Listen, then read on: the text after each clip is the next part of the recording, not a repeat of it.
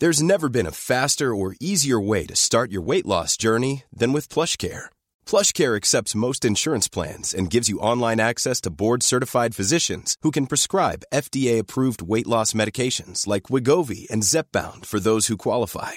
Take charge of your health and speak with a board-certified physician about a weight loss plan that's right for you. Get started today at plushcare.com/weight loss. That's plushcare.com/weight loss. plushcare.com/weight loss. Do you know a student getting ready to go to college? Or are you looking at going back to school yourself? The Woodward Hines Education Foundation and the Get to College program help more Mississippians get to and through college to get certificates and degrees that lead to meaningful employment. They offer free college planning advice, including hands-on FAFSA completion assistance through in-person or virtual appointments. Visit gettocollege.org to learn more.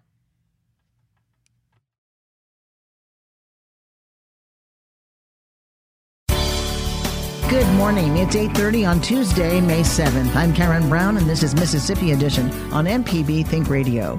On today's show, Mississippi's Democratic congressman takes aim at the president and the governor on Medicaid expansion, border security, and more. Also, a new report on child poverty finds 1 in 4 Mississippi children live in struggling households.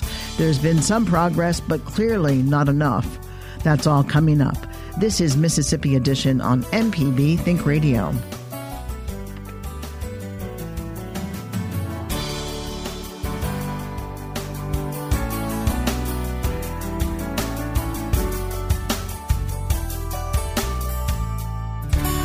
Congressman Benny Thompson says he supports House Democrats' efforts to oppose President Trump on border wall funding. The House is suing to block him from spending billions in federal dollars on a border wall. That's funding that was never authorized by Congress. MPB's Alexandra Watt spoke with Thompson about the lawsuit and other key issues at an event in Greenville. Congress has a role in this government. One of those roles is oversight. And so in order to do your job, you have to have access to information. The president has determined that he's going to resist. So at some point, this will end up in the courts. And so the framers of our Constitution were very smart individuals. But they also said legislative, judicial, and executive branches are co-equal. So what we have now is a dispute, and we settle our disputes in court. How long will it be before not only Congress gets to see the report, but the general public? A lot of us believe in transparency. We believe in the fact that taxpayers' money produced the labor that went into the report. And at some point, Congress and the general public should have access to an unredacted copy. As to when that happens, we're not certain. But I can assure you that a lot of people like myself will be advocating for the full release of an unredacted report. Another issue I wanted to kind of ask you about is border security. Mississippi is not a border state. It's not in Arizona or California. But how does border security and immigration impact this state and the Delta? Our state relies significantly on the migrant labor pool. Our cotton gin the cotton, our potato farmers in Mississippi rely on immigrant labor to help with the potatoes.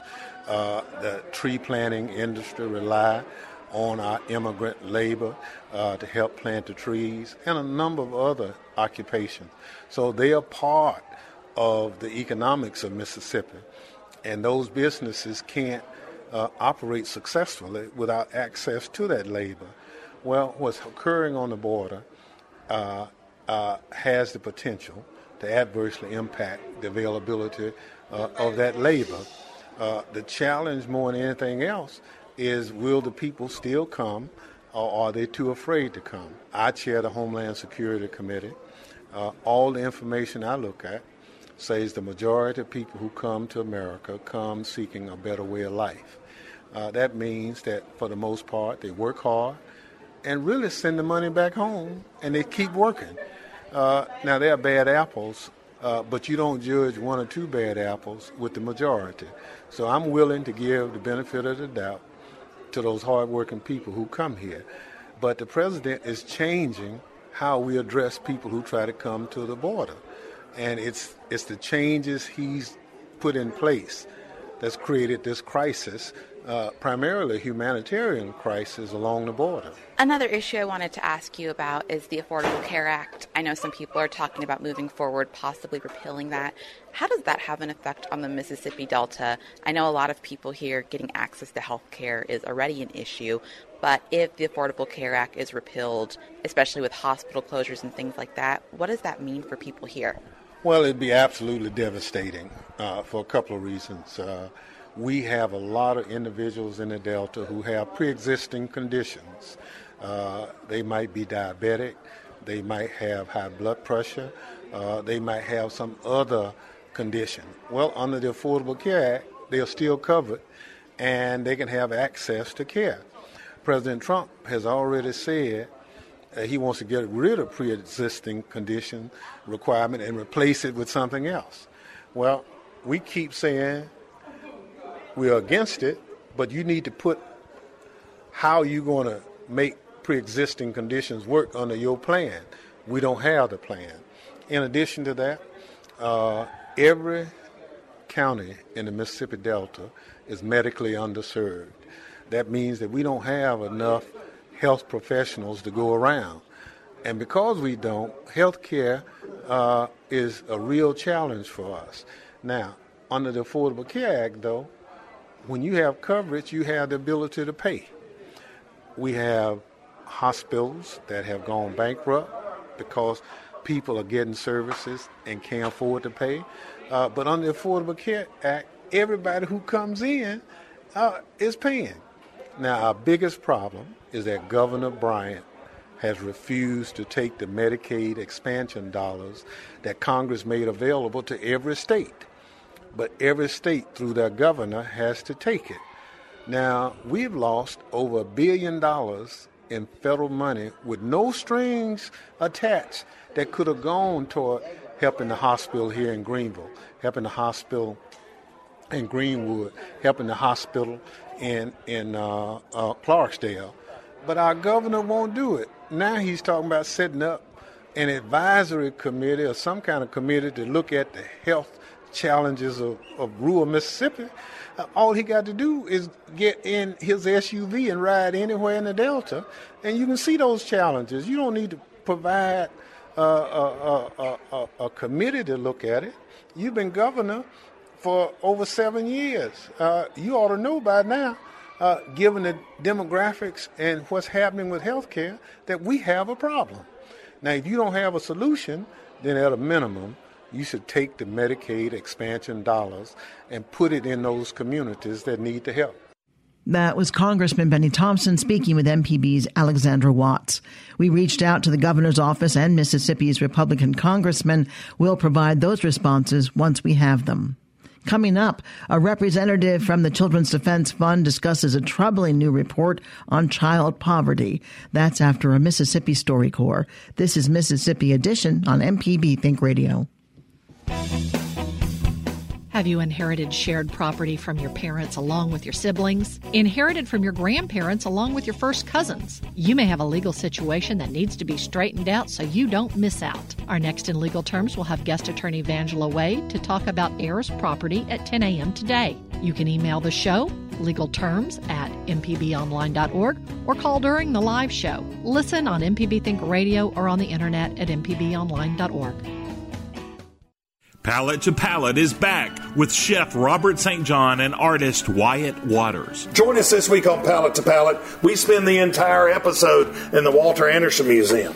And I get to paint in the beautiful community center with all those great murals. And we have a special guest you're never going to believe who drops by. Join us this week on Palate to Palate. Right? See you there. That's Palate to Palate. Thursday at 7:30 on MPB Television.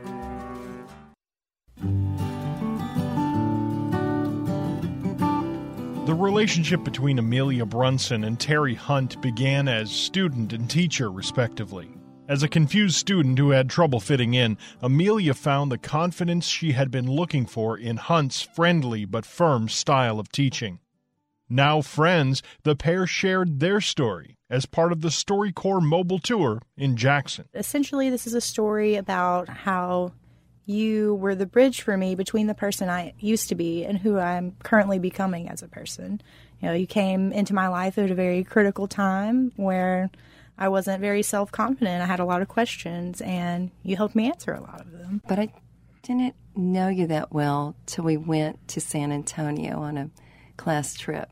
That's when I found out you liked giraffes. The San Antonio trip is where I first felt a real sense of belonging, with the people that I was around, be it my friends, you, people that I had never met. That was the first time I took students out of Mississippi to begin with.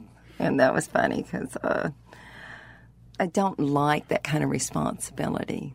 But, and it was my first time to be for a long time with the group of students and to hear their stories. Let me ask you this. I mean, you say that coming in the classroom and being in that was really gave you a sense of yourself. Mm-hmm. Tell me a little bit previous to that, what it was like. I went to Madison Ridgeland Academy, and my mom had decided to move us to this school because my brother wasn't necessarily getting along with the people in his grade. A friend of the family had recently moved her children there, so my mom, she really just wanted us to have the best education possible. I personally really enjoyed going to Northwest Rankin in elementary school. I didn't see a reason for me to go to this school, but of course, as a second grader, I didn't have much say in that. So I went to MRA for 8 years. Overall, the pain definitely outweighed the pleasures of that experience. Why? People were just very cruel. They would make fun of me. They would call me fat, tell me I need to wear more makeup, tell me I'm wearing too much makeup when I finally decided to put it on. One of the worst times, though, this girl, she passed around a sheet of paper in class. She wrote at the top, "Who don't you want to see in a bikini at the pool party this weekend?" She passed it around to everybody and made sure to pass it right next to me so that I could see that every single person had written down my name.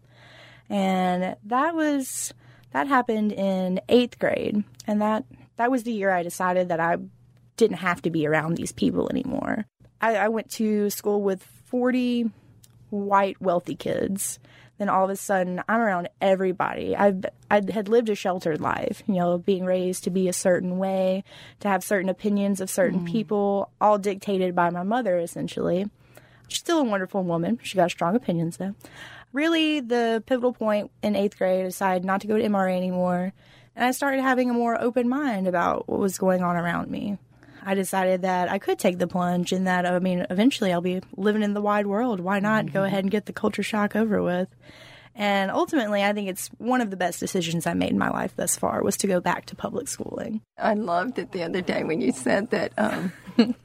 Tell me that, when you three cried over my disappointment in your... Oh, yeah. We just felt so genuinely bad for having disappointed you. No other teacher in the entire history of the world, I think, has a power to do that to people. It was our final project for the year. I think it must have been my junior year of high school. But it had to have these elements. See, I didn't even remember because I didn't do economic, it. There you go. I'm still telling you. You should have done it. Social, economic, stratification, yeah. Geographic significance, cultural awareness or pluralism, policies. I don't think I ever got yours, did I? No, you never got mine. I'm just noting that. Do you remember going to Ground Zero? Do you remember Daddy Rich? I do remember Daddy Rich. What did you think of the Catfish? The Catfish Festival? That definitely started my love for the blues. Just remember sitting out in front of that stage for hours just listening to music. That meant a lot to me, that trip. They had people who did trips at our school, and they would take them to Europe, they'd take them around, all of it. But there's a piece that I saw with these kids is that they didn't know their own backyard. They didn't know Mississippi. And it's always the bus ride home. Mm-hmm. Planning, it's great and all that.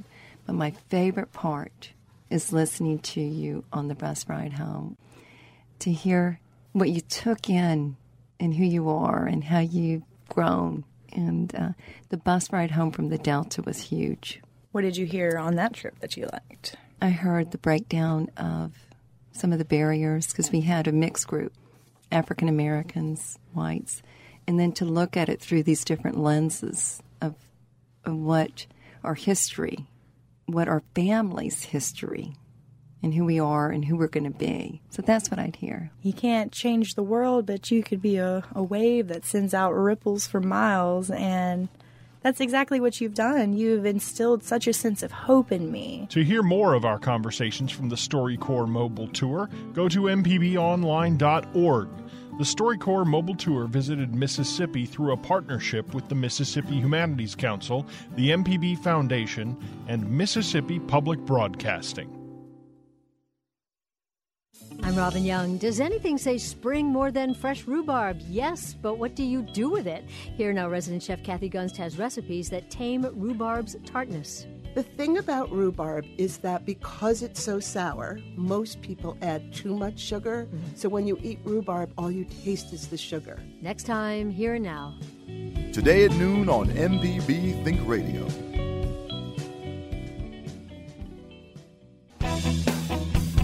Have you inherited shared property from your parents along with your siblings? Inherited from your grandparents along with your first cousins? You may have a legal situation that needs to be straightened out so you don't miss out. Our next in Legal Terms will have guest attorney Vangela Wade to talk about heirs property at 10 a.m. today. You can email the show, legalterms@mpbonline.org, or call during the live show. Listen on MPB Think Radio or on the internet at mpbonline.org.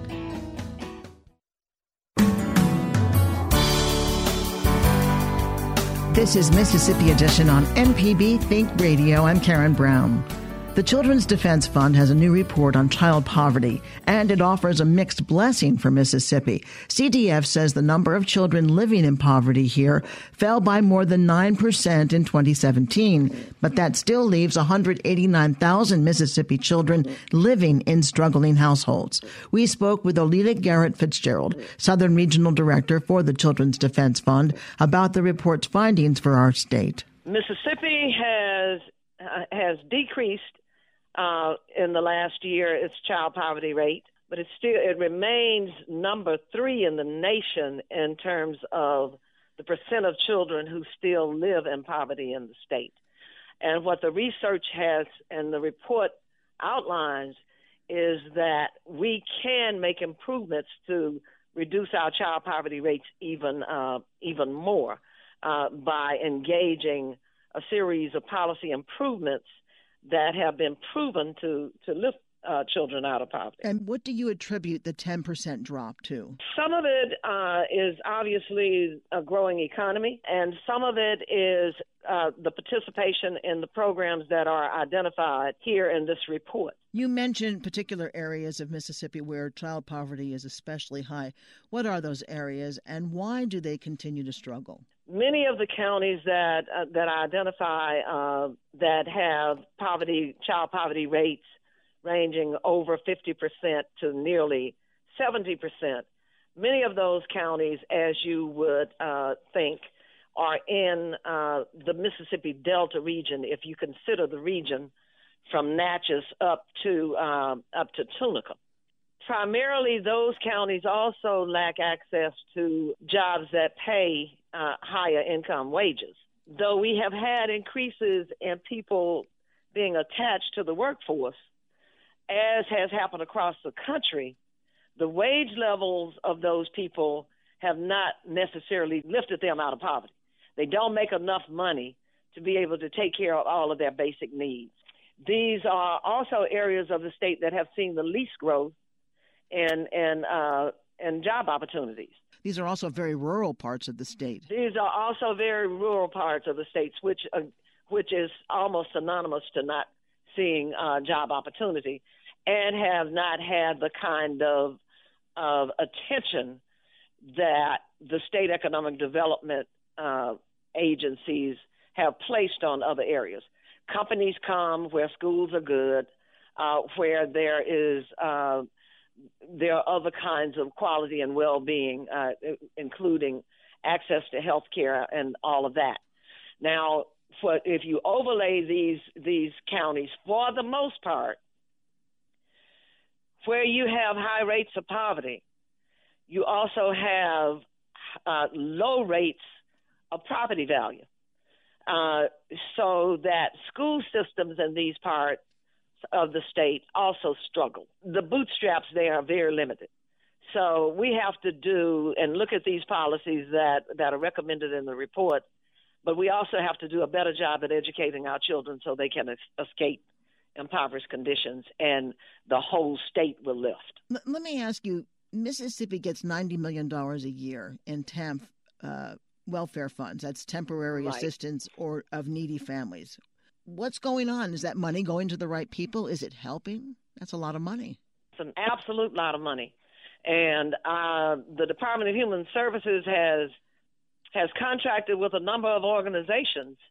But the question of whether or not, for the most part, the organizations that are currently receiving the TANF resources are connecting with the majority of the people who would have otherwise been eligible for TANF is a big question and needs to be investigated.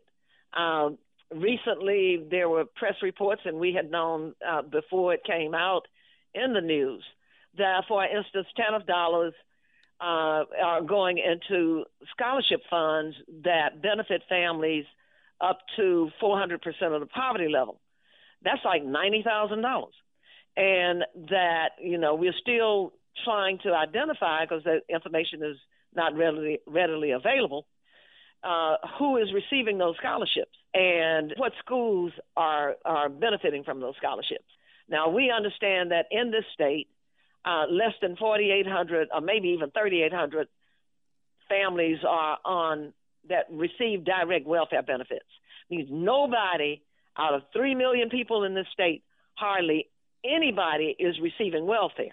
Now, that's a great misnomer, because if you listen to the politicians, everybody is at the welfare trough.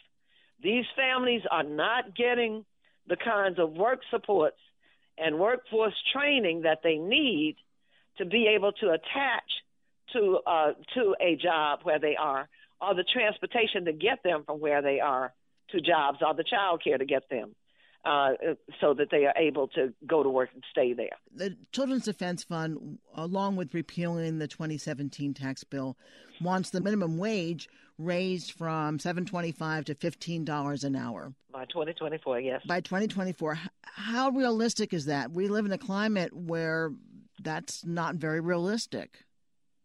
Well, Karen, there are proposals that are moving in Congress. The climate eventually will change.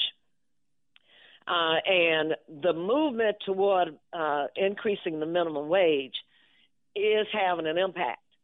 And there are different companies, there are people and socially responsible corporations like Walmart and McDonald's and places where people are beginning to understand the need to increase the minimum wage.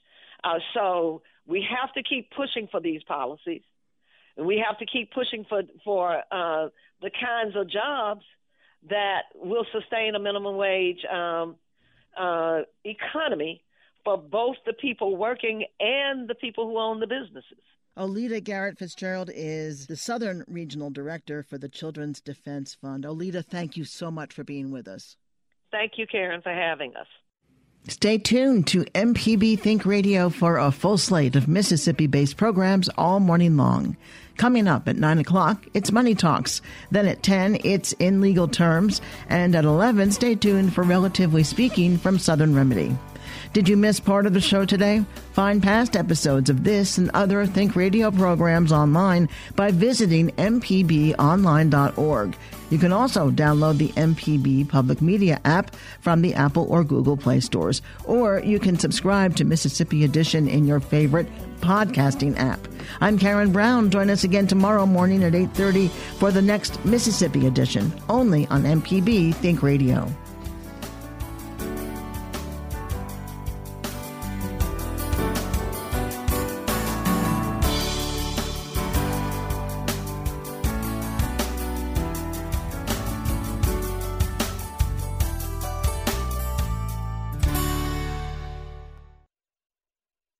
Palate to Palate is back with Chef Robert St. John and artist Wyatt Waters. Join us this week on Palate to Palate. We spend the entire episode in the Walter Anderson Museum. And I get to paint in the beautiful community center with all those great murals. And we have a special guest you're never going to believe who drops by. Join us this week on Palate to Palate. Right? See you there. That's Palate to Palate. Thursday at 7:30 on MPB Television.